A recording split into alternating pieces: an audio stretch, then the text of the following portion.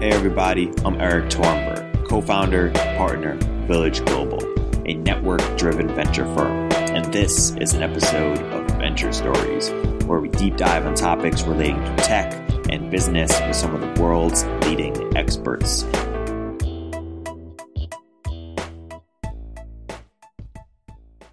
Hey everybody, welcome to the Venture Stories by Village Global podcast.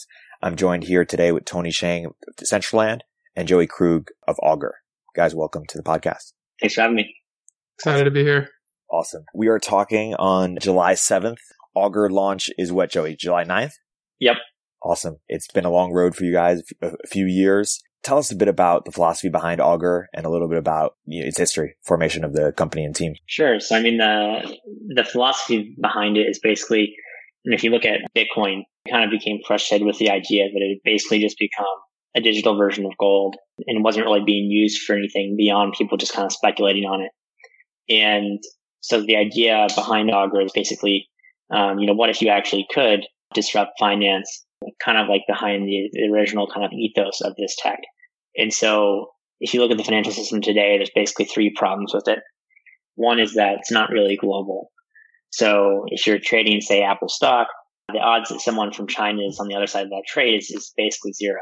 The other problem is that it's pretty expensive, depending on what you're trading. There's a great paper that's called The Cost of Financial Intermediation. It talks about how the fees for financial transactions over the past 30, 40 years have actually gone up compared to the past. And then the last kind of piece or problem that it aims to solve is creating new financial markets today is very, very difficult.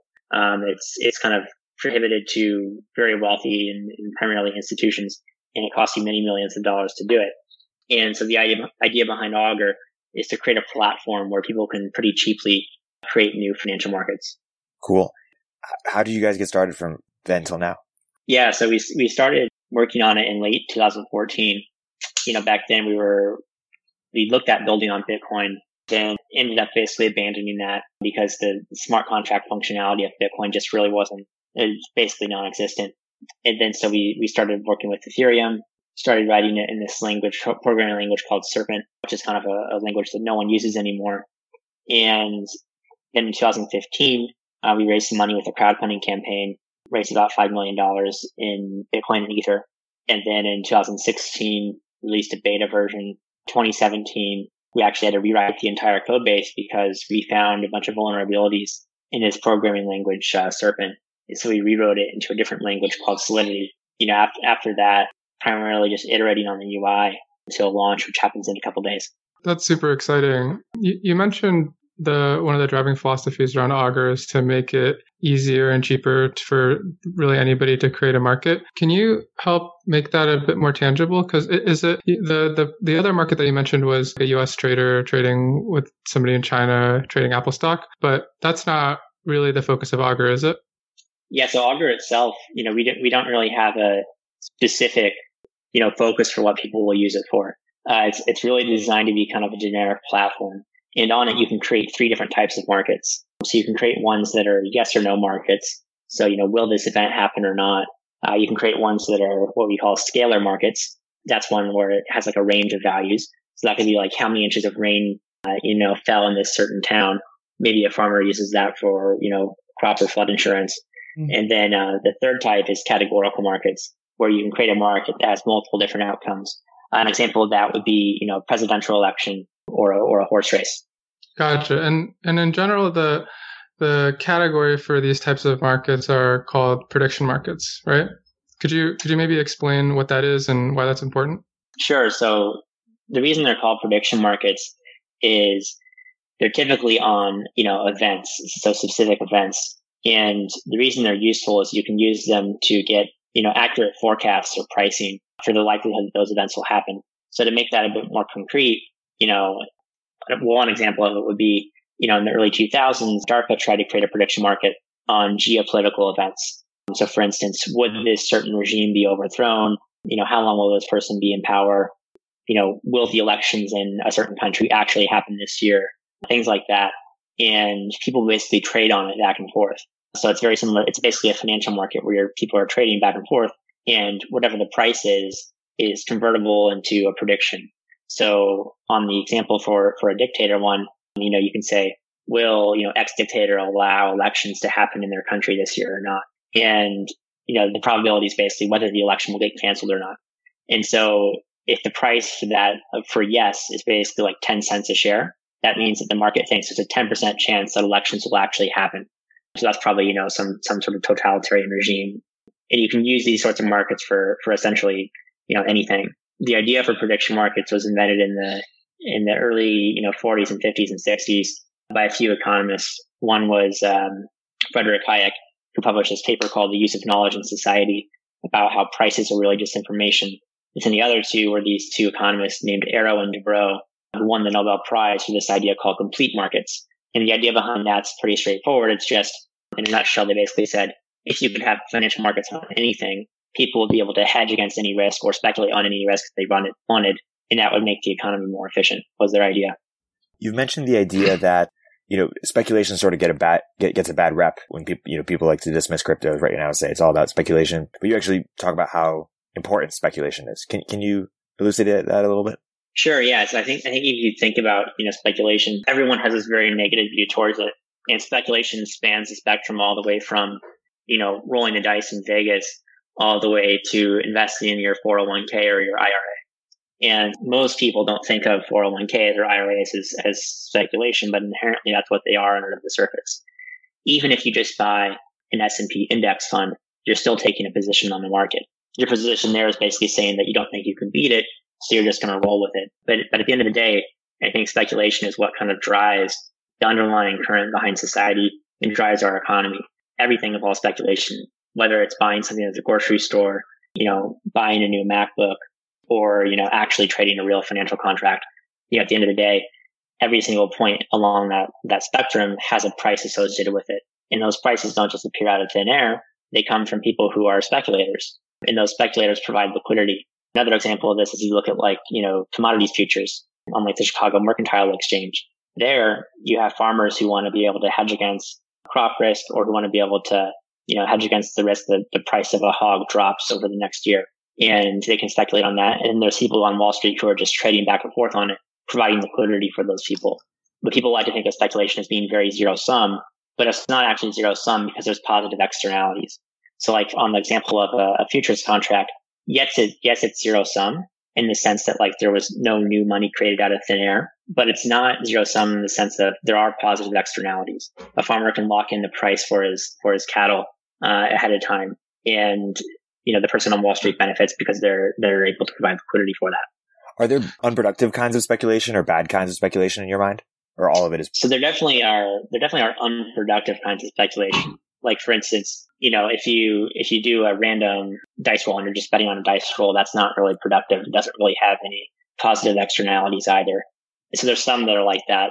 But as soon as you move to anything remotely resembling a financial market, I think you start to have positive externalities start to appear. What are some examples of positive externalities that you're excited about with Augur?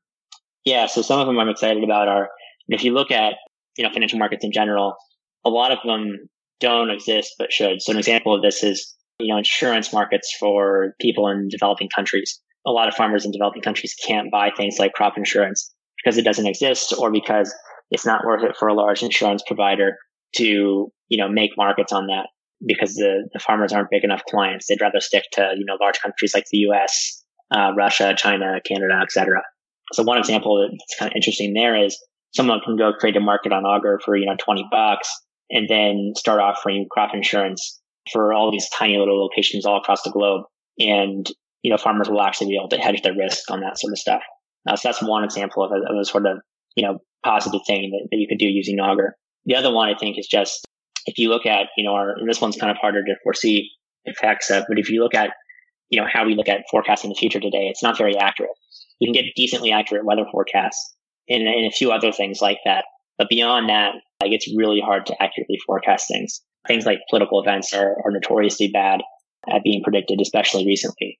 And so I think if you, basically financialize that, you'll get more accurate prices and accurate predictions. And the reason is just really simple. It's just that if you think that the price is wrong, you stand to make money by correcting it. The concept of prediction markets, as you mentioned, have been around for quite a long time now, decades. Just had Robin Hanson on the podcast, and he's slightly dubious of sort of why things are different now. So I guess what's your response to him in terms of, why decentralization is critical to prediction markets working and why this time is different? Yeah. So if you look at the history of prediction markets, one, they've been, horrendously expensive to start. And that assumes that they even got started in the first place. If you look at the prediction market that DARPA tried to create in the early 2000s, it got shut down because one senator was mad at the person who ran it and decided to say a bunch of negative stuff about it. It was pretty misleading. And so the funding got cut. So that's, even from within the government, it's hard to get one of these things off the ground. If you're creating one that's more consumer focused, like Intrade eventually got shut down. For ones that are still live in production today, you have ones like PredictIt, the Iowa electronic markets, things like Betfair. The problems with those are Betfair is basically just sports betting. There's a few other things on there, but it's mostly just sports betting. And the fees are really high. They're 5 to 10% of your profits. And then on the political ones, they're really just on U.S. presidential elections. And so, to say kind of, well, what's different this time? Well, one, they're not just going to be on sports and they're not just going to be on, political elections. So I think that's a huge thing. Two, people are going to be able to create their own markets pretty cheaply, which I also think is another huge innovation. So I guess the big difference is you can kind of think of it like, if you look at how books were made before the printing press. So before the printing press took a book, you'd have a monk or someone or a scribe basically copy it. And to disseminate a book, you'd have to have a bunch of different scribes copy the book over and over and over again to make multiple copies. And they're extraordinarily expensive and they're kind of one-off things. You're very rich if you could have a book before the printing press. Post-printing press, it was very easy to disseminate a book. And then, with the internet, it became even easier to disseminate information. And so if you look at financial markets, they're kind of in the stage pre-printing press right now. To trade a new one is extraordinarily difficult. And I think that, with stuff like Augur, we'll see them kind of enter the post-printing press age. And then, once this tech actually scales, maybe, 5 to 10 years from now, we'll see kind of a proliferation of finance similar to what we saw with the internet and information. Is the use of blockchain one of the reasons that the cost is so much lower this time, or is it something else? Is that orthogonal or direct? That's pretty related. So if you look at the cost of operating markets, you have to do things like escrow funds, process trades, store customer money, pay out markets after they resolve. You have to have someone resolve the markets. You have to do a bunch of complicated stuff manually when you're creating the market. And so when you use blockchain tech, all of that stuff that I just listed is all programmatic and it's all systematic. So you can do it all with, APIs or calling functions on Ethereum smart contracts. The other reason it's very expensive today and very time consuming is there's a lot of legal overhead associated with operating those individual roles. If you look at something like Augur, the main kind of operator role associated with it is if you create a prediction market, you could be viewed as kind of operating something in that sense. But that said, I think your regulatory burden will be lower because of the fact that you're not processing trades, you're not escrowing funds, you're not doing all this other stuff that operators do. The only thing you're actually doing is creating the market in the first place. Another of Robin's critiques are that, in order for prediction markets to work, there needs to be, demand for them. And he thinks, there's demand for things like betting on sports outcomes or betting on presidential elections, there isn't as much demand for, say, things like, health insurance premiums or a lot of things that would actually be very, very helpful. The other critique is that prediction markets, while enormously valuable, may have sort of certain political costs that might prevent people from wanting to, say, vote on, implement them as it relates to hiring and firing CEOs or, product deadlines or things that might make certain people in the organization look bad. How would you respond to both of those critiques? Yeah. So I think on the health insurance side of things, I think that's a use case that, if it ever happens, will be a really long time from now. I don't think it's a very good use case for prediction markets, particularly just because healthcare is so broken that it's really hard space to enter. And then on the using them as kind of decision markets to make decisions, I think again that's another use case that's probably farther off because people want to. For one, there's a decent amount of evidence that they do work well today, and it's still not really enough to convince people to use them. And then two, there's kind of there are political costs to using them, implementing them in an organization. Meaning that, if, I think a way to phrase this, if, the prediction market says do X and you don't do it, and then it turns out the market was right, that makes you look pretty bad as an executive. So I think those aren't really use cases that I'm that excited about because I think they're very unlikely to be implemented. more use cases that I'm more excited about are more really on the financial side of things. I really think that, the way to think about prediction markets is not just, as using them to make decisions, but also just viewing them as kind of generalized derivatives contracts. And in that sense, the kind of market of what you can do with them opens up a lot wider. Give us some more examples about, let's say, it launches 9th. Like, what will we be able to do pretty soon? Like, what are some, applications of prediction markets that might be non-obvious or that you're really excited about? Yeah. So, for other applications of prediction markets, I really do think the lowest hanging fruit ones are financial ones. I think people will do sports stuff on them just because it's so much cheaper. But even give some examples of financial ones that.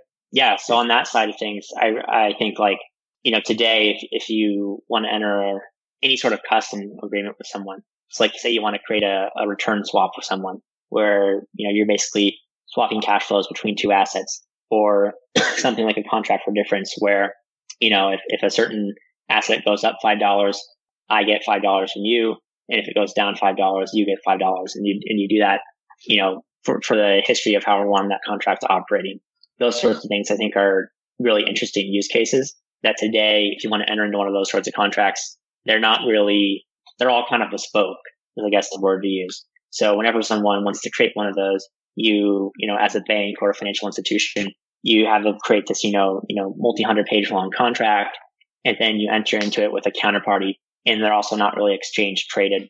And so I think what's neat about the financial side of this stuff on blockchains is you can create a new custom financial contract and have it basically be exchange traded in the sense that it's trading on the blockchain all in a matter of minutes. Whereas in the existing system, it takes you, days to weeks and, 50 to 100 pages of customizing stuff and legal fees.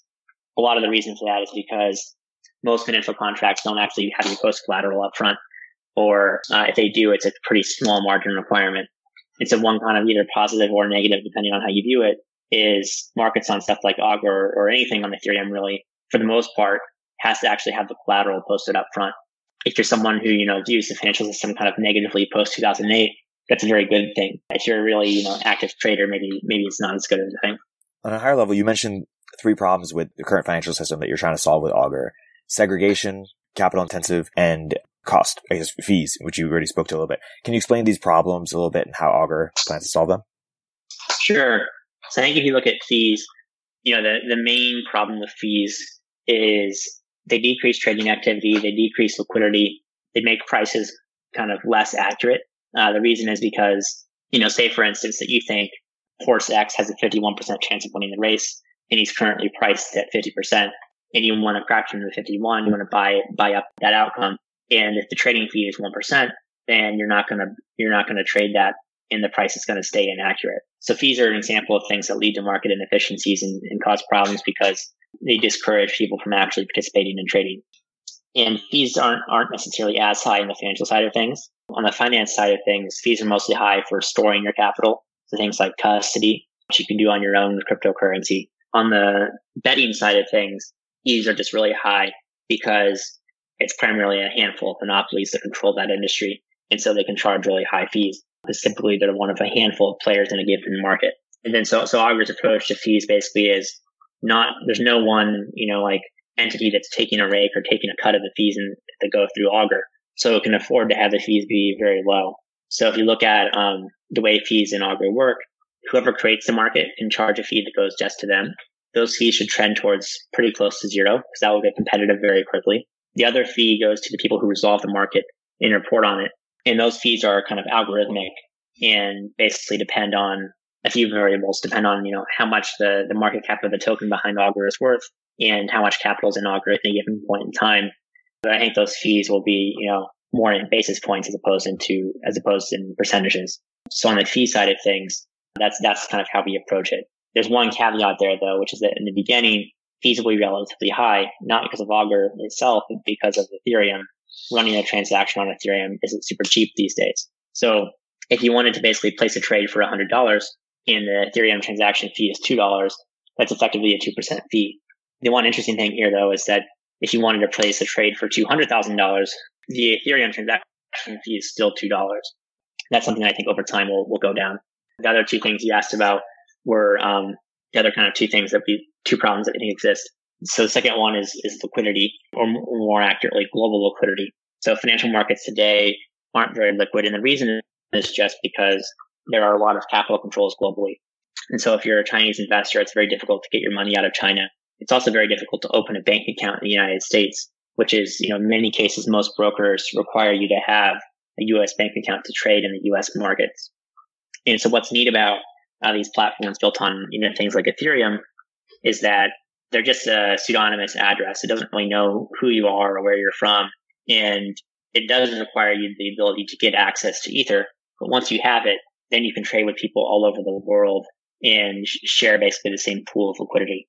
And if you look at the stock market today, that's just not really how it works. If you're a foreign institution, you can, typically get an account on foreign stock exchanges. If you're a foreign individual, it's very difficult. And in many cases, you can't even actually trade the same stock. For instance, a company in Canada may be listed in Canada. And then in America, you may trade this thing called an American Depository Receipt, which is where a bank basically owns shares of that company and then lists it as this thing called an ADR. And the liquidity is not shared. So for instance, what I mean by that is if you place an order to buy 10 shares of this company in the US and someone in Canada places an order to sell 10 shares of it, you're not necessarily sharing the same liquidity pool. So those orders might not even get filled. And then so the way Augur solves that is just by being on a blockchain. And then the last piece is, enabling people to create their own markets. And, the main way Augur solves that is just by codifying everything. So everything is written in smart contracts. And the way the UI works is it asks you some questions, you input some answers, and then it creates a new smart contract on the fly, which basically has the parameters for whatever market you just created. And that's the thing that, one, it does really kind of benefit a lot from using the blockchain, but it's something that theoretically you could do in the regular world too. Just no one's done it. I think for the reasons that, it doesn't really make sense for, a bank like Goldman Sachs to create a product like that, because then the fees that they charge to create custom financial contracts would have to drop quite a bit if, you could do it in a point-and-click interface. You've mentioned that some of the, barriers to perhaps wide adoption for Augur are scalability. You're building at the top of Ethereum, obviously, and the lack of a stable coin. So I'm curious, how are you thinking about what success looks like for your launch, what KPIs you're tracking, and what you're really trying to prove with it? Yeah. So, I think what success looks like is, having a launch where there's no critical vulnerability where a bunch of money gets stolen. I don't think it looks like, having, $100 million traded in Augur contracts. And the reason for that is, a lot of the scalability issues, a lot of the lack of the stablecoin issue.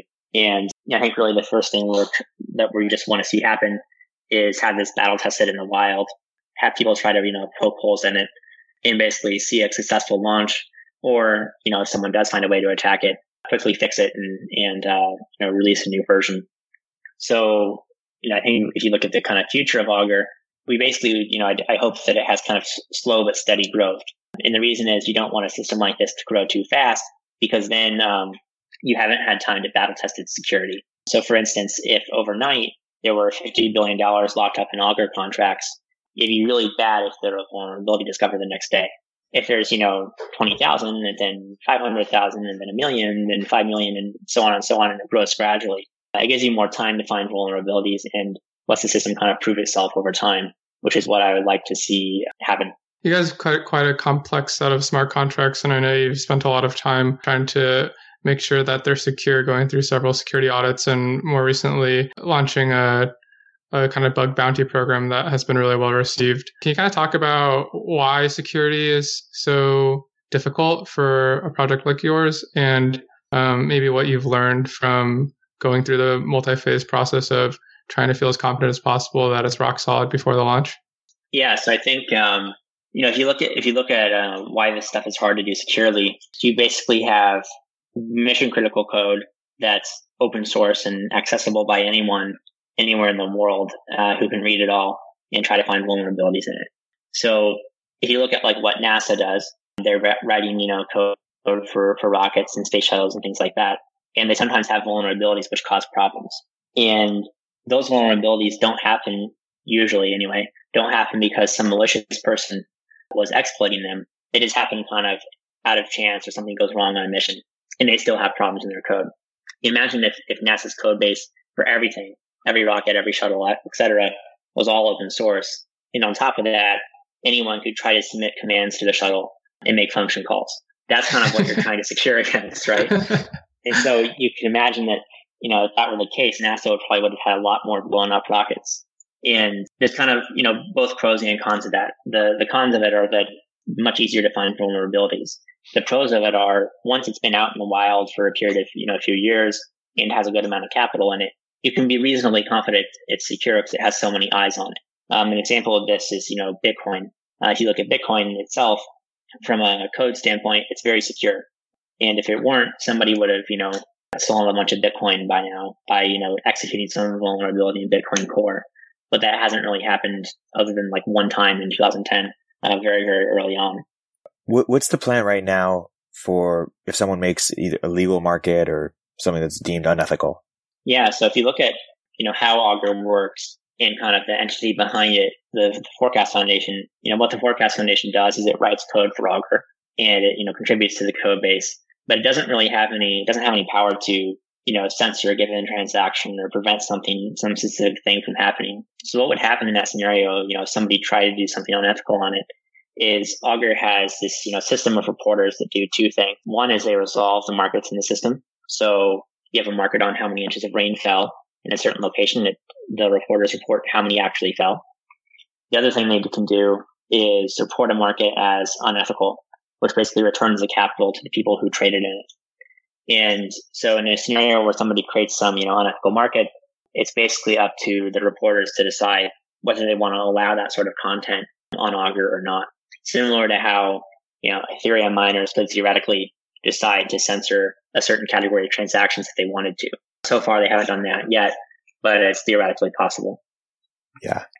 When you talked about stablecoins in the past, you've mentioned sort of 4 different scenarios for how you see stablecoins playing out. Describe those different scenarios and say which one you think is most likely to occur. Yeah, let's see. So I don't remember what 4 I was talking about then, but the way I think about them now is, if you look at stablecoins in general, the kind of idea behind it is you have these assets that are very, very volatile, right? And so if you're speculating in a market on something like Augur and, the price of Ether drops by 30% overnight, that's something that's very bad and you don't want to happen because you could even be right about what you're trading on or what you're betting on and still lose money due to that. So stablecoins are an attempt to solve that problem. There's a few different approaches to how to do it. There's, ones where you back them by collateral. So projects like Maker, those so far have empirically worked. And I think there's a pretty good chance that they do work. The big caveat with them though is that, the amount of capital you can deploy in a solution like that is limited by how much capital you can get to back it. The next kind of category is things where they're not backed by anything and they basically kind of auction off bonds. So things like Basecoin. And those are kind of more kind of Schelling point based. So the idea is just kind of, if you can get people to believe it's worth $1, they'll kind of continue to make it so through some simple financial incentives. I think that has a lower chance of working than Maker, but if it does work, it's much simpler. Third approach is kind of combining elements from both of those. And then, more recently, I thought a lot more about a fourth approach, which is basically saying that it's impossible to kind of get an actually stable asset, right? Because if you look at, the history of any asset that's ever existed, no asset ever has zero volatility. You can look at the dollar over the past year until recently when it strengthened again. The dollar lost about 15% against a basket of goods. And that's the best currency in existence. So the last kind of, idea of a stablecoin I thought a bit about is actually ditching the idea of a stablecoin and just saying, why don't we just try to create, as a community, create a currency that's actually low volatility, and actually has its own monetary supply, monetary policy. So if you look at something like Bitcoin, the monetary policy is very, very kind of jagged in the sense that it prints a certain amount, then it drops it by half, then it drops it by half again, and it does this every 4 years. And I think it'd be really interesting if you had a cryptocurrency where the monetary policy was decided on dynamically by the users. I think you could create something that's kind of much more like a real world currency. I think that'd be really, really interesting. Yeah. Augur there's a lot of risks associated to a product like Augur, obviously, platform risk, regulatory risk, risk of Oracle system breaking. What are you doing to try to mitigate these risks? Sure. So on the regulatory side, we've taken the position that we're not going to create markets or operate anything on Augur. We're not going to even run the Augur UI or host it for anyone. So it's very similar to BitTorrent in the sense that you kind of have to get it and run it on your own machine. And just confirming there, does the team have the ability to shut down an Augur contract? No, we don't. Got it. And so on the regulatory side, I think the bigger question marks really start to appear when you do start to put yourself into the role of creating markets. We don't plan to do that. If I were going to do it, though, I think probably one of the better jurisdictions to do it is someplace in the EU. Maybe somewhere like Malta, or I guess no longer the EU, the UK, which has pretty favorable kind of online betting laws. But that's not something we're planning to do ourselves. The kind of next two things you brought up are the risk of building a decentralized Oracle system, which I think is a really complicated undertaking. It's basically kind of a new consensus mechanism. Most computer science consensus mechanisms are for consensus on events that take place in computers. Oracle systems are for consensus on real world events, and it's an idea that hasn't really been tested in real life. Theoretically, on paper, it looks secure, but you never really know how a system's going to work until you see it in the wild. And so that one, we've had everything audited a bunch, had people review it, talk to a bunch of economists and academics, but the real kind of proof is in the pudding when we see it in production. And then the last piece is platform risk. And I think, the biggest risk on the platform side is really just, the scalability issues and how long it takes to resolve those. I don't think there's any platform really that's farther ahead than Ethereum at this point, at least not, none that I've seen publicly anyway. But I think that could change over the next couple of years. Really just depends on how things like sharding in Plasma evolve over time. And what is the state of scalability today, and what solutions are you most excited about? Yeah, so if you look at the kind of scalability challenges we face today, basically in a nutshell, the problem is these networks really only do 10 or so transactions per second. And there's a bunch of different proposed solutions for how to fix this. They kind of fall into two buckets, in my opinion, and then kind of three sub buckets from there. So the first two buckets are, say your Mac does 10,000 transactions per second on its own machine. Now, when you start to add a network into that, you really get kind of like, 10,000 divided by number of nodes, roughly speaking, transactions per second. So if there's, 2,000 nodes and you have not very great optimization, maybe you're doing 5 transactions per second, which puts you pretty close to Bitcoin's mark. So that's one problem, is trying to figure out how do we get it so that if your individual computer can do 5,000 per second, why can't the entire network do that? And some approaches for doing that are things like BloxRoute, which try to solve things on the networking bandwidth side. There's also people trying to, make it so that you separate achieving consensus on events from actually processing the individual transactions, which can cause you to have a throughput increase. And there's a dozen other different approaches, things like doing transactions off chain and then settling on chain once in a while. Things like Lightning Network are approaches in that angle. And then the kind of next sort of method of scaling is trying to figure out, if your computer can do 5,000 per second, why don't we get the network to be able to do 5,000 times the number of nodes in the network? And that's kind of your theoretical maximum possible scalability that you could ever get in any solution. And then there's a few different approaches for how to get there. One is sharding, where you split the network into a bunch of different shards, and each individual shard processes some of the transactions, but no one processes all of the transactions. And then another scalability technique is to use these things called zero knowledge proofs, where you can basically prove that you process a bunch of transactions in an honest, accurate way. And the network can just verify your proof. And it's very, very simple and easy to verify your proof, but it takes a good amount of time to produce it. And so it basically takes, to kind of, if you look at these networks today, the problem is everyone running an Ethereum node has to process every transaction. If instead of that, they could just verify a signature that proved that someone ran the transactions in an honest way, you'd have, much higher scalability numbers than you have today. Those are kind of the main different approaches. I think they're all anywhere from 6 months on the short end to, 3 to 4 years off on the long end. As you think about Augur, what's the solution space for, making design choices, including which protocol to build on, such that Augur can operate at the level that you think it requires? Yeah. So I think, the way I think about it is I think that of the sort of kind of smart contract based platforms, I think something that uses either the Ethereum virtual machine or WebAssembly or something where you can compile Solidity down to one of those things is going to win.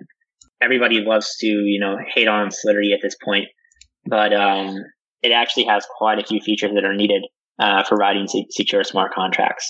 I actually like the language quite a bit at this point.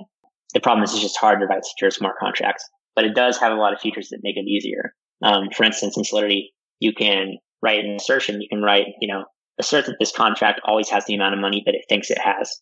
And then Solidity has this feature where it will try to prove that wrong. And then it will give you a line in your code if that ever, were to be wrong and show you why it would be wrong. There's a lot of interesting features you can do that other languages don't have. So I think, something like that is likely to win. The question is, will it be Ethereum that's running that, or will it be something else? And right now, Ethereum's, by far the farthest ahead on the research side, and also on the implementation side. There's a few different teams working on Plasma. There's one or two working on sharding. And so when we're looking at, what to build on, right now we're on Ethereum. And the only thing that would really change that is if somebody came out with something that was, much more scalable. So a few orders of magnitude more scalable without some severe security trade-off. And so if you look at, something that's got a bunch of hype recently like EOS, the problems with that are twofold. One is it forces you to write smart contracts in like C++, I think, which is not great language to be writing smart contracts in my opinion. And then two, it does make a huge security / decentralization trade-off. And the ideal platform would be able to do things without making a bunch of trade-offs. A lot of the discourse has reduced to decentralization as a term, like lack of decentralization, which is way more complex than just simple decentralization. There are tons of different aspects that you can trade off when you design a protocol. Is decentralization kind of the main thing that you're worried about, or are there other design choices that are, or maybe the way to phrase it is like, what is the minimum set of requirements for a protocol for something like Augur, and which properties are the most important? Which properties maybe are talked about but aren't important? Yeah, so I think in any of these sorts of protocols, you basically have three main properties that everybody talks about, and those properties are: one is privacy, one is kind of throughput or scalability, and then three is actually throughput and scalability is slightly different. I'll get to that in a moment. And then the third one is decentralization. Decentralization is important in the sense that you need it to be decentralized enough, in my opinion, so that no one kind of entity or group could attempt to shut one of these networks down, whether because they want to censor it or because they don't like it or any sort of reason like that. So that's kind of an arbitrary thing. It depends for each individual person what they think that threshold is. For me, I think the threshold, of 21 nodes on the EOS is not decentralized enough. I think, the number of nodes that Bitcoin has is, definitely enough. It's, you could argue it's too much. There's probably some happy medium in there that's just right. But I feel, comfortable saying for myself anyway that 21 is not enough. On the privacy side of things, that's something that you don't care about until you realize it's gone or until something kind of dystopic happens. And we saw this recently with a bunch of people suddenly realized Facebook's business model after a decade for some reason. And, I think we'll see similar things in the blockchain space. But right now, nobody really cares about privacy. But eventually, once people realize that anyone can track your transactions, then they'll eventually care about it. But in the short to midterm, that's one that I think you can kind of punt the ball on for a while until scalable solutions for privacy tech work in production. And then the last one is scalability and throughput. And everyone talks about scalability, and there's kind of two dimensions to it. So one is how many transactions per second can the entire network do? And then the other is like how many transactions per second can a given part of the network do? And for Augur, actually, the second one of those is very important. And the reason is, imagine you had a network that had 1,000 shards, and each shard could do 10 transactions per second. Now, on paper, you could say that network does 10,000 transactions per second. Sounds pretty good. Imagine, however, that, I don't think this is true, by the way, but for sake of argument, imagine that Augur or insert DAppX as a requirement, it had to run on its own shard. It couldn't do cross-shard transactions. And in that scenario, the throughput's actually only 10 transactions per second. So while you have high throughput on paper, in practice, you don't actually have it high enough for an individual dApp to succeed. Now, I think for stuff like Augur, the answer to how you solve that is, well, you just put each individual market on its own shard and your problem solved. But I think that's one thing that people aren't really considering in this space very much is the difference between scalability for an entire network versus scalability for an individual application running on it. It may not be able to run across multiple shards or something like that. Right. And security is probably another property that's just implied that it needs to be a certain level of security, right? Or are you thinking about that differently? No, I think that's right. Like, that's kind of, table stakes in the sense that you need that as table stakes, and then those other three properties, you can kind of mix them and match them and trade off of them based on your preferences. But yeah, security is definitely the most important one, in the sense that, you want your network to be secure in the sense that people don't have economic incentive to try to attack it or steal from it. Every network's always going to be vulnerable to the attack that if someone's willing to throw, a ton of money at it, they can attack it. But the sort of property with security that you want is you just want to be sure that they at least don't have additional economic incentive to do that. Zooming out a bit, you're also the CIO, Chief Investment Officer at Pantera Capital. Can you talk a little bit about your investment thesis and focus right now and how that's evolved over time while you've been there? Sure. Yeah, so we basically look at, the thesis is really, if you look at this tech, I think it's good for two things, at least over the next 5 to 10 years. Then maybe the kind of space or things you can use it for will expand. But right now, I think it's good for creating new markets where they don't really exist today. So an example of this is something like Filecoin, where you're creating a market for file storage, or Golem, where you're creating one for compute. Where today, if you want to store files somewhere, you're basically forced to kind of go to a handful of providers. And it's not really a free market in the sense that there's no order book for file storage where you can buy and sell. So I think that's one aspect. And the other aspect is things that are disintermediation plays, where they're taking some, current incumbent or middleman who charges a bunch in fees and decreasing costs and kind of cutting them out. And then kind of the third thing, I guess, is things that support both of those two kind of use cases. And so that sounds a bit abstract, but I think most of the things in the space that we see that we think are interesting kind of fit into one of those categories. So whether it's an exchange that helps you get access to crypto, which then enables you to use it in those sorts of applications, or whether it's something, that is actually an application like that, or, the kind of third type of thing is something that's more kind of on the infrastructure side. And there, what we really look for are projects that have ways to kind of address some of those problems we just discussed a couple minutes ago, but without making some severe compromise. Because if you make a big compromise on it, like if you have high scalability, but you ditch, security, or you ditch decentralization, you haven't really made some huge innovation. You just kind of toggled a couple switches and made something slightly different, but you didn't really innovate or solve some new problem. And so for us, when we look at projects like that, we're looking for kind of true technological innovations where you do something without some severe trade-off. And I think those are the sorts of things that actually move the space forward. And so that's the sort of stuff we're interested in. What are some spaces that you think, subdomains that you think are either underexplored or overhyped?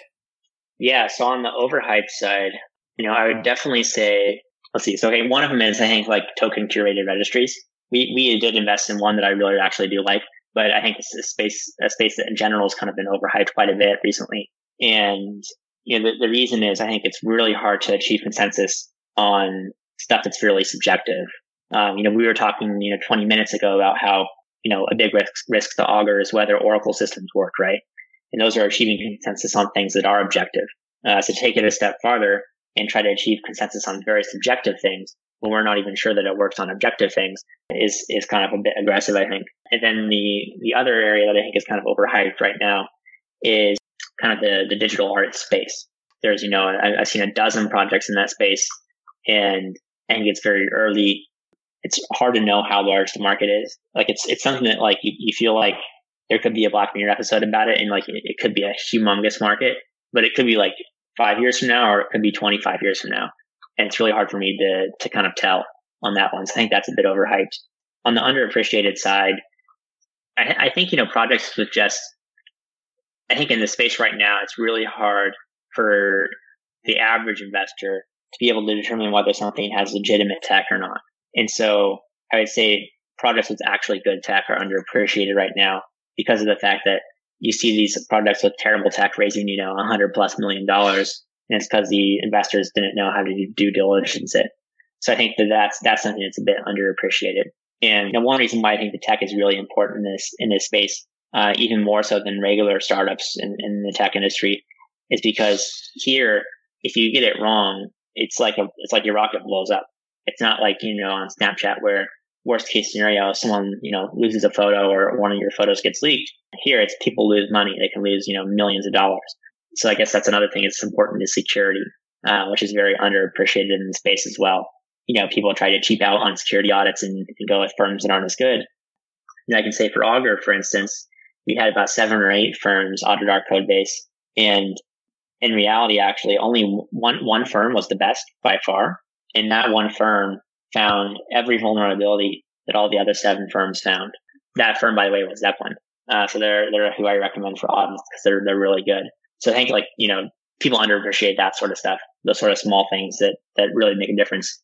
On the real tech side, and kind of calling back to the protocols discussion that we had a few moments ago, do you feel like there are each of the interesting areas for technical innovation at the infrastructure level are occupied, or at least have credible teams working in each of those areas? Or do you think there are still completely either underexplored or untapped areas of innovation that could move protocol development forward? Yeah. So, a couple of years ago, I used to always say stable coins, but now I've seen 50 of those. So I think there's enough research going into that area. On the protocol side, I think, the part that's really underexplored is the second part of that equation where I talked about how, trying to get it so that if your machine does 5,000 transactions per second, just running a local blockchain, can we get it so that the entire network runs 5,000 times in, or at least some fraction of 5,000 times in, where n is the number of nodes? And there are credible teams working on that problem. There's some of the brightest in the space. There's Starkware on the Stark side. There's Coda on the ZK Snark side, and then Ethereum on the sharding side of things. But it's really only a handful. And then the rest of the players in that space kind of really aren't as credible. There's a handful of other ones that are good, but it's very underexplored relative to the first kind of technique of scaling, which is trying to just get it so the entire network can run roughly as many transactions as your individual machine. And yeah, so if you're looking for kind of an exponential leap on scalability, I think that's an area we should put more R&D into. That's really, is there a term to describe that topic area? I guess the way to describe it, I don't know if anything actually comes up if you Google this or not, but quadratic scaling would be kind of the term, right? Because you're scaling kind of basically it's like a quadratic function as opposed to just linear, but nothing seems to come up when I Google that. All right, interesting. Is there something that you thought, a couple years ago you really expected to become big or mainstream or pan out that just hasn't worked out? Yeah, so one of the areas where I was definitely completely wrong was I thought, a few years ago I thought that Ethereum would get an easy, roughly 10x increase in throughput, because I thought that they would make it so that transactions can be processed in parallel on your CPU, right? So say you have a CPU with 8 cores, and you should be able to do 8 times roughly the number of transactions you can do by just processing them all in one core. The reason that was wrong is the main bottleneck in the blockchain space for scalability isn't your processor. For the most part, it's not even your hard drive or SSD. It's really your network bandwidth. And so one area I just kind of was completely wrong and didn't really kind of get where the scalability problem lied was on that angle. And so I thought we'd be doing more transactions per second right now, but really kind of underestimated how hard it is to solve networking problems of scalability. And then so kind of a corollary to that is, you look at people talking about the scaling problem, they say, well, Moore's Law could solve it. Moore's Law won't solve it because it's actually bounded by networking bandwidth, which actually doesn't increase at the rate of Moore's Law. If you look past the past 5 years in the US, the average internet speed hasn't really increased that much. And so we kind of really need more technical breakthroughs there. That's one spot I just completely got it wrong. You actually went to Twitter recently and you talked about how, projects are raising at a certain valuation and then, raising at 50x that valuation and claiming that the project is worth 50x more, but don't have that much more than when they initially raised. Why is this, besides sort of the obvious, why is this such a problem? And what do you think is a better alternative? Yeah. So, I think I mean, I think the reason it's a problem is just, it means one of two things. If you see a project raise, at like a $10 million valuation, and then 3 months later it raises at a $400 million valuation, that either means that A, the first round was woefully underpriced, or B, it means the second round is, extremely overpriced.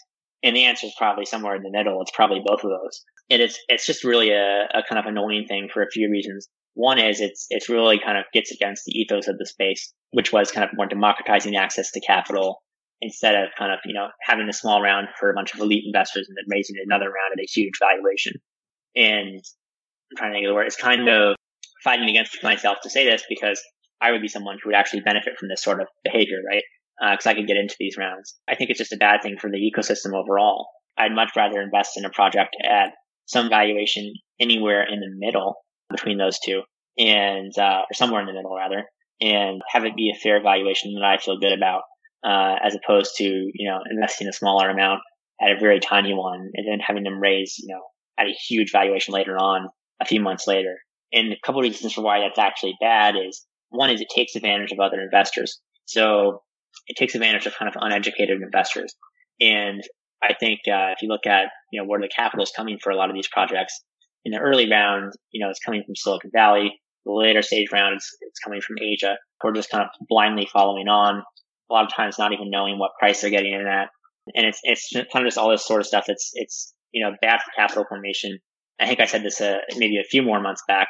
The kind of big irony of kind of the SEC's guidance towards kind of directing projects in the way of doing sort of Reg D offerings to only accredited investors is it's actually made the market less efficient, in my opinion.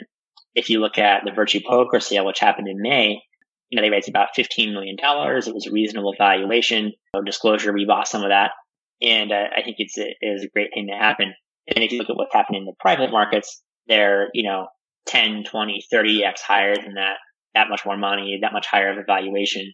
And it kind of just makes you question it's too bad that this stuff isn't just happening in public markets like it used to, because the public markets actually got smart to some degree. Tron's still in the top 15, so there's still quite a bit of inefficiency. But I think sort of dynamic we see where you raise at a low valuation, then raise at a super high one a few months later is very unhealthy, because eventually those investors are going to lose a ton of money over it.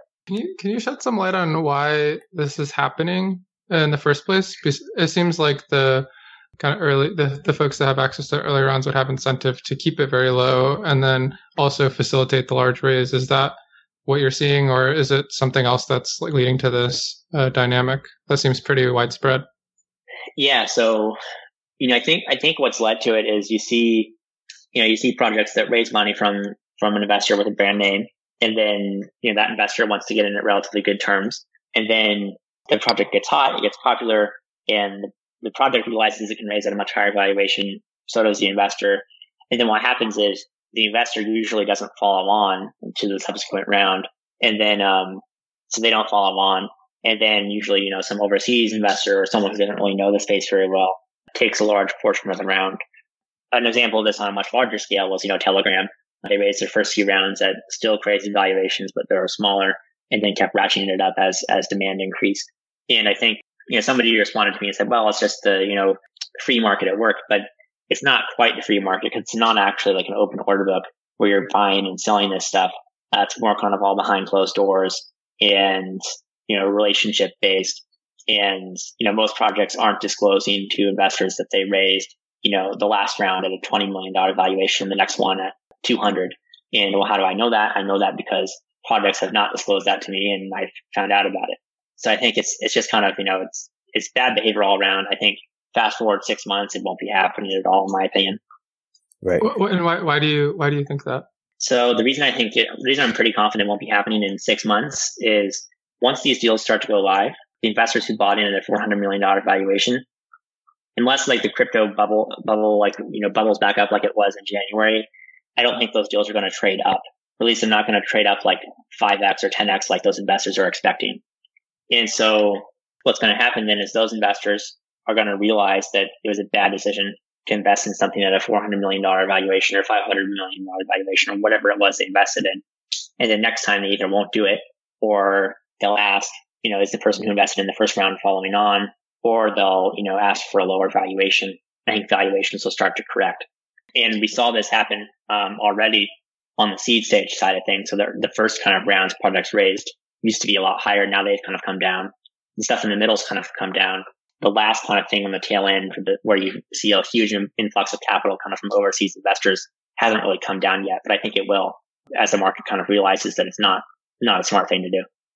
You said that you believe we're more 1992 to 1995 dot-com era than 99-01, and we haven't seen the major bubble yet. Say more about why you think this is, what you think might cause the bubble, and our question to you is, does there have to be a bubble? Yeah, so great questions. So, of course, I've just read about the dot-com bubble in history books. I wasn't really paying much attention to it when it happened because I was really young. But I think if you look at, kind of what happened during that time, the number of users we saw, so some blog post somebody made about comparing number of users, the internet had in the early 90s to the number of users blockchain tech has now. And they're kind of pretty closely mapping. It's not like it was in the late 90s where you saw a huge influx in users. The other reason is I think we're kind of in a consolidation period or consolidation range in the market right now. And if you look at the NASDAQ from 92 to 95, I think it was up maybe like 30% over those 2 years. Then after that, it went wild and went up to the, 99, 2000 peaks.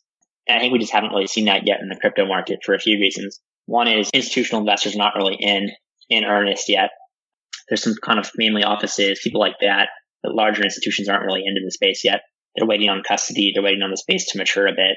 And then two, I do think kind of the next bubble will happen when the tech catches up to the prices we saw this year. So that means a couple of years once scalability and throughput starts to improve.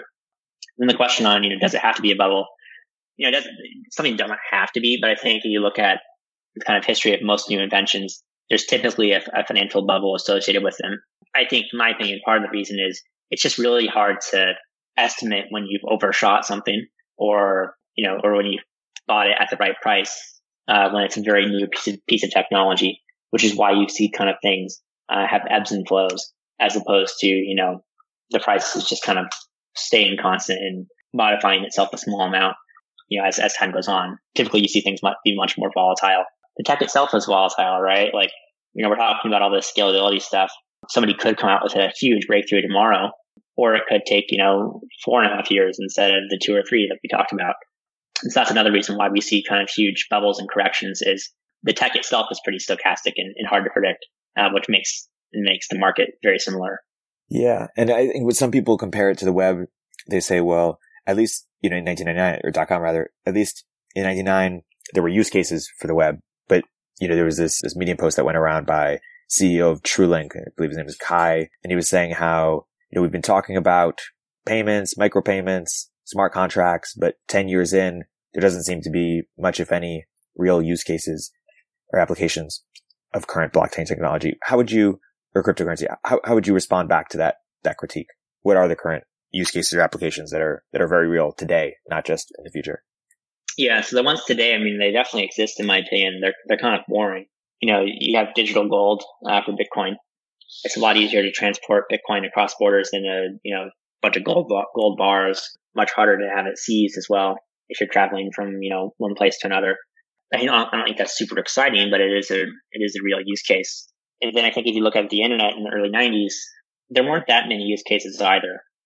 People even made fun of email in the beginning, and that's something that most people use every day today. Some people use it for multiple hours a day.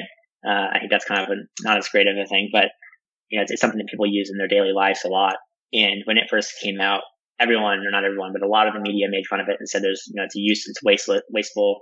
Why would you use that? You just use a fax machine. And so I think we saw these sorts of similar kind of complaints with the early internet. And the early internet took a really long time to build. In the history books, it's easy to just think, it was 90s and .com boom, and then kind of the rest of it got built over the next decade. But really, before the 90s, there was tons of work on it in the 70s and 80s before it was even called the internet. And so when I think of the crypto space, I kind of think of all the sort of work on Bitcoin. You can kind of think of it in this sort of analogy. It's not perfect, but you can kind of think of it as like the ARPANET. And then, when Ethereum came out, we kind of had the internet of finance in the sense that you can kind of create your own websites and your own contracts and things like that. And so if you look at it from that angle, it's still really early. Like Ethereum came out a few years ago, 2015. 3 years later now, we've seen a few toy use cases, and hopefully we'll see some more, especially with Augur's launch on July 9th. I think it'll take time for these sorts of things that people view as toys to then become into real tools, and that's when you have something really, really cool on your hands. Yeah, there was this article also that came out that was saying, it said, "Move over, crypto enthusiasts. Wall Street will take it over from here." And basically saying how the killer app is trading. In 2008, the narrative was, Bitcoin's the future of money. In 2014, it was decentralized applications will take over the world. In 2018, it's clear that sort of, regulated and centralized trading, according to this post, is going to be the biggest use case. And that's where, Wall Street really has the domain expertise to take advantage of crypto. How would you respond to that? Well, I agree with part of it. Trading and finance are the biggest use cases, in my opinion. And I've kind of held that opinion since 2011, so it's not something I've wavered on. But I think it's more decentralized finance and decentralized trading as opposed to trading through, regular centralized entities and centralized services. And the reason is I just don't think that, right now you can make the argument that, it's cheaper to trade on, New York Stock Exchange than it is to trade on something like Augur. And that's true for now. But if you look out on the exponential curve as this tech scales, it's not going to be true in 5 years from now, in my opinion. And so once that sort of stuff happens, I think, trading definitely is where a lot of this tech is going to be used, but it's primarily as decentralized trading apps as opposed to centralized ones, in my opinion. There's a lot of debate right now about, exploration around where value will accrue for tokens. Can you sort of describe the debate as you see it and what your stance is in terms of value accrual? Yeah. So, there's a bunch of people who talk about, whether value will accrue to applications, whether it will accrue to protocols, or whether it will accrue to, dApps or decentralized apps on top of the protocols. And I think the way I think about it is value, in my opinion, will almost definitely accrue to the stuff that people are willing to pay for. So that's things like, paying for an Ethereum transaction or a Bitcoin transaction. It's not going to work if you don't have compensation for it. Another example of this is, paying for the reporting system in Augur. Your markets aren't going to get resolved accurately unless you pay for it. So it's kind of you're paying for security. And when you're paying for security, you kind of have to pay for it. Otherwise, you can't really use whatever you're trying to use. So I think those sorts of tokens will accrue value. The next kind of category of things is, whether decentralized apps on top that happen to have a token will accrue value. In there, I think it really depends on, how needed the token is. And then also a lot of it depends on, consumer psychology. So I think, you take two examples. Say someone created a decentralized poker app that charged a, 5% rate and it paid it out to token holders. I think if you fast forward a few years from now, someone will take that app, remove the unnecessary fee, and release a free version because the people who are taking that fee are really just rent seekers. They're not actually adding any value for the fee that they take. However, if you made a decentralized poker app where you created your own currency and you had to use that to bet, theoretically people might remove it and replace it with like Ether or a stable coin, but they also might not. It's kind of a consumer psychology. And so value might accrue there or it might not.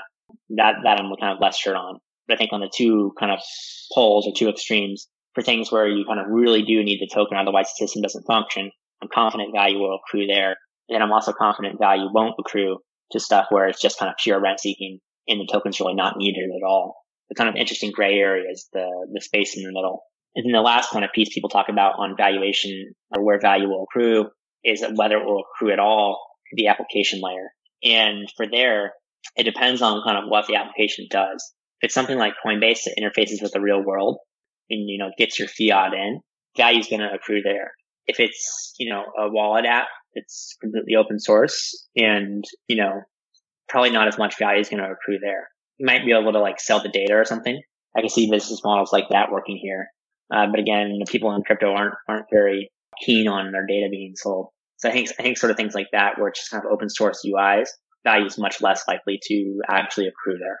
The folks that are most skeptical about value accruing to either smart contract protocols or the application layer tend to be Bitcoiners or like fat money kind of people. Their beliefs seem to be focused around money being the very most important use case for crypto, or at least the largest.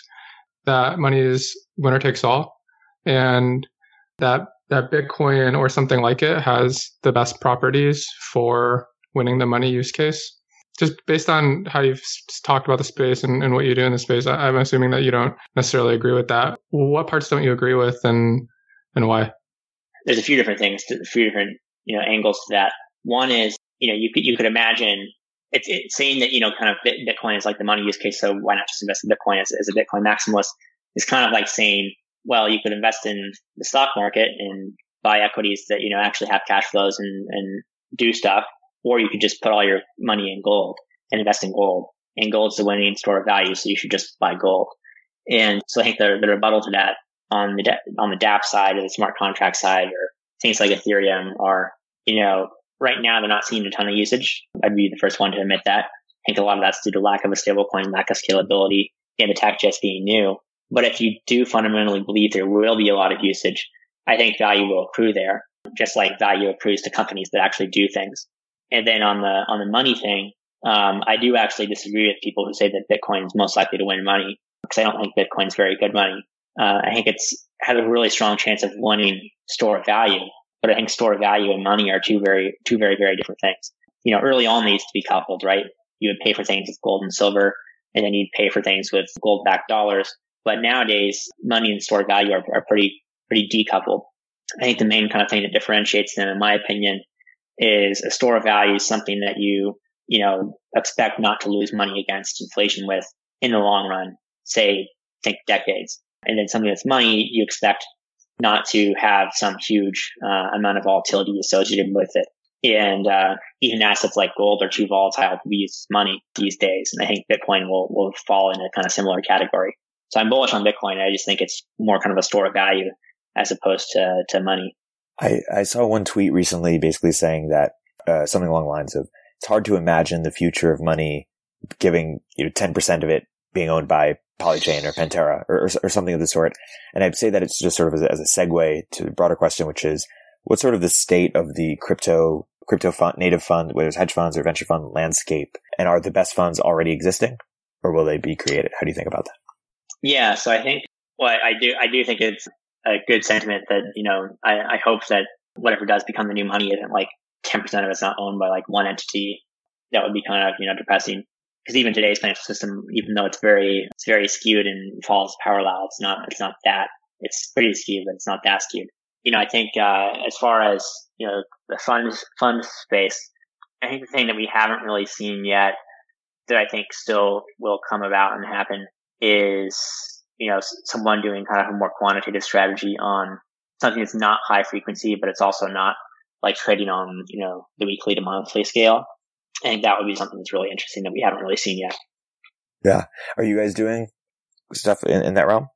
We're doing some stuff in the quantitative space. The stuff we have live right now, though, is trading more on like the monthly horizon, opposed to, trading a ton of different times per day. Do you think when we talk, 5 years from now about some of the, or 5-10 years from now, best investors in the space, that they will be ones that have not yet been created? I think on the venture and, kind of token discretionary side, I think, maybe 25% of them will be ones that are already existing. And then the remaining 75, maybe 33, 66, something like that.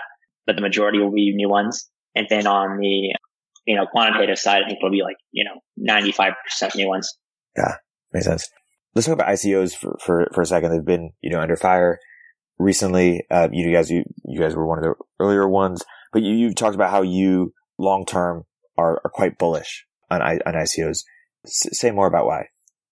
Yeah. So, I think, like anything else, it's something where it definitely follows an extreme power law in the sense that, 99% of ICOs or even higher are really low quality, not good deals and things that, you should pass on. If you look at seed stage venture deals, maybe 95% are things that you should pass on or not even really dig into a whole lot farther. But I think, it's something that I think that, fraction of a percent or whatever is going to create an enormous amount of value, over the next, decade. And I think it's just because, it's kind of like a different type of structure. You have equity in companies, and what equity does is it just kind of distributes profits to shareholders. You have nonprofits, and then you also have, sort of kind of utility tokens. And I think there's not really that many utility tokens. Like, I think it's, the amount that actually truly exists is more like, 10 to 20 as opposed to like thousands.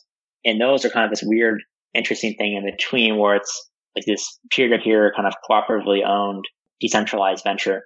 It does something really interesting. And I think that's just going to be something that's bigger than it is today in the future.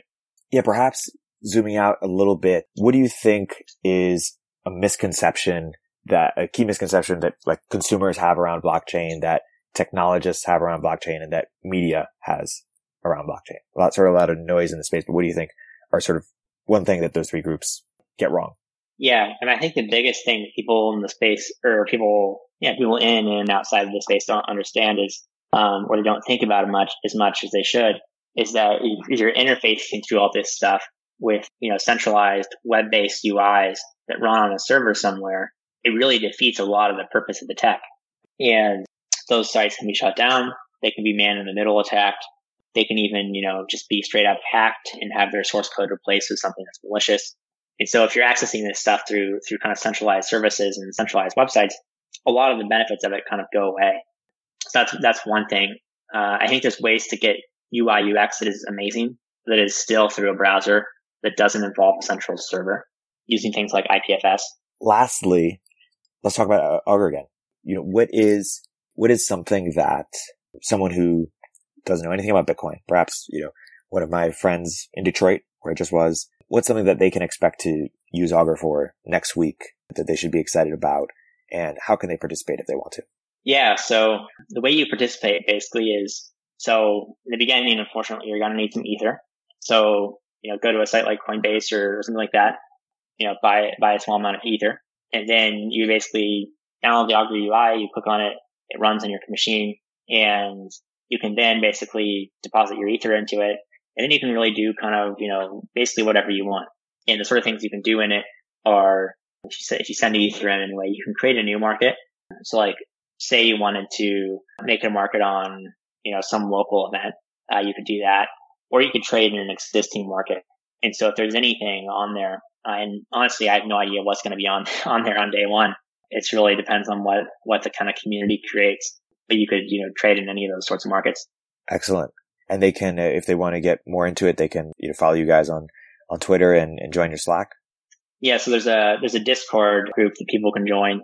And there's also, a subreddit, Stack Overflow, kind of all that sort of stuff to discuss Augur with people.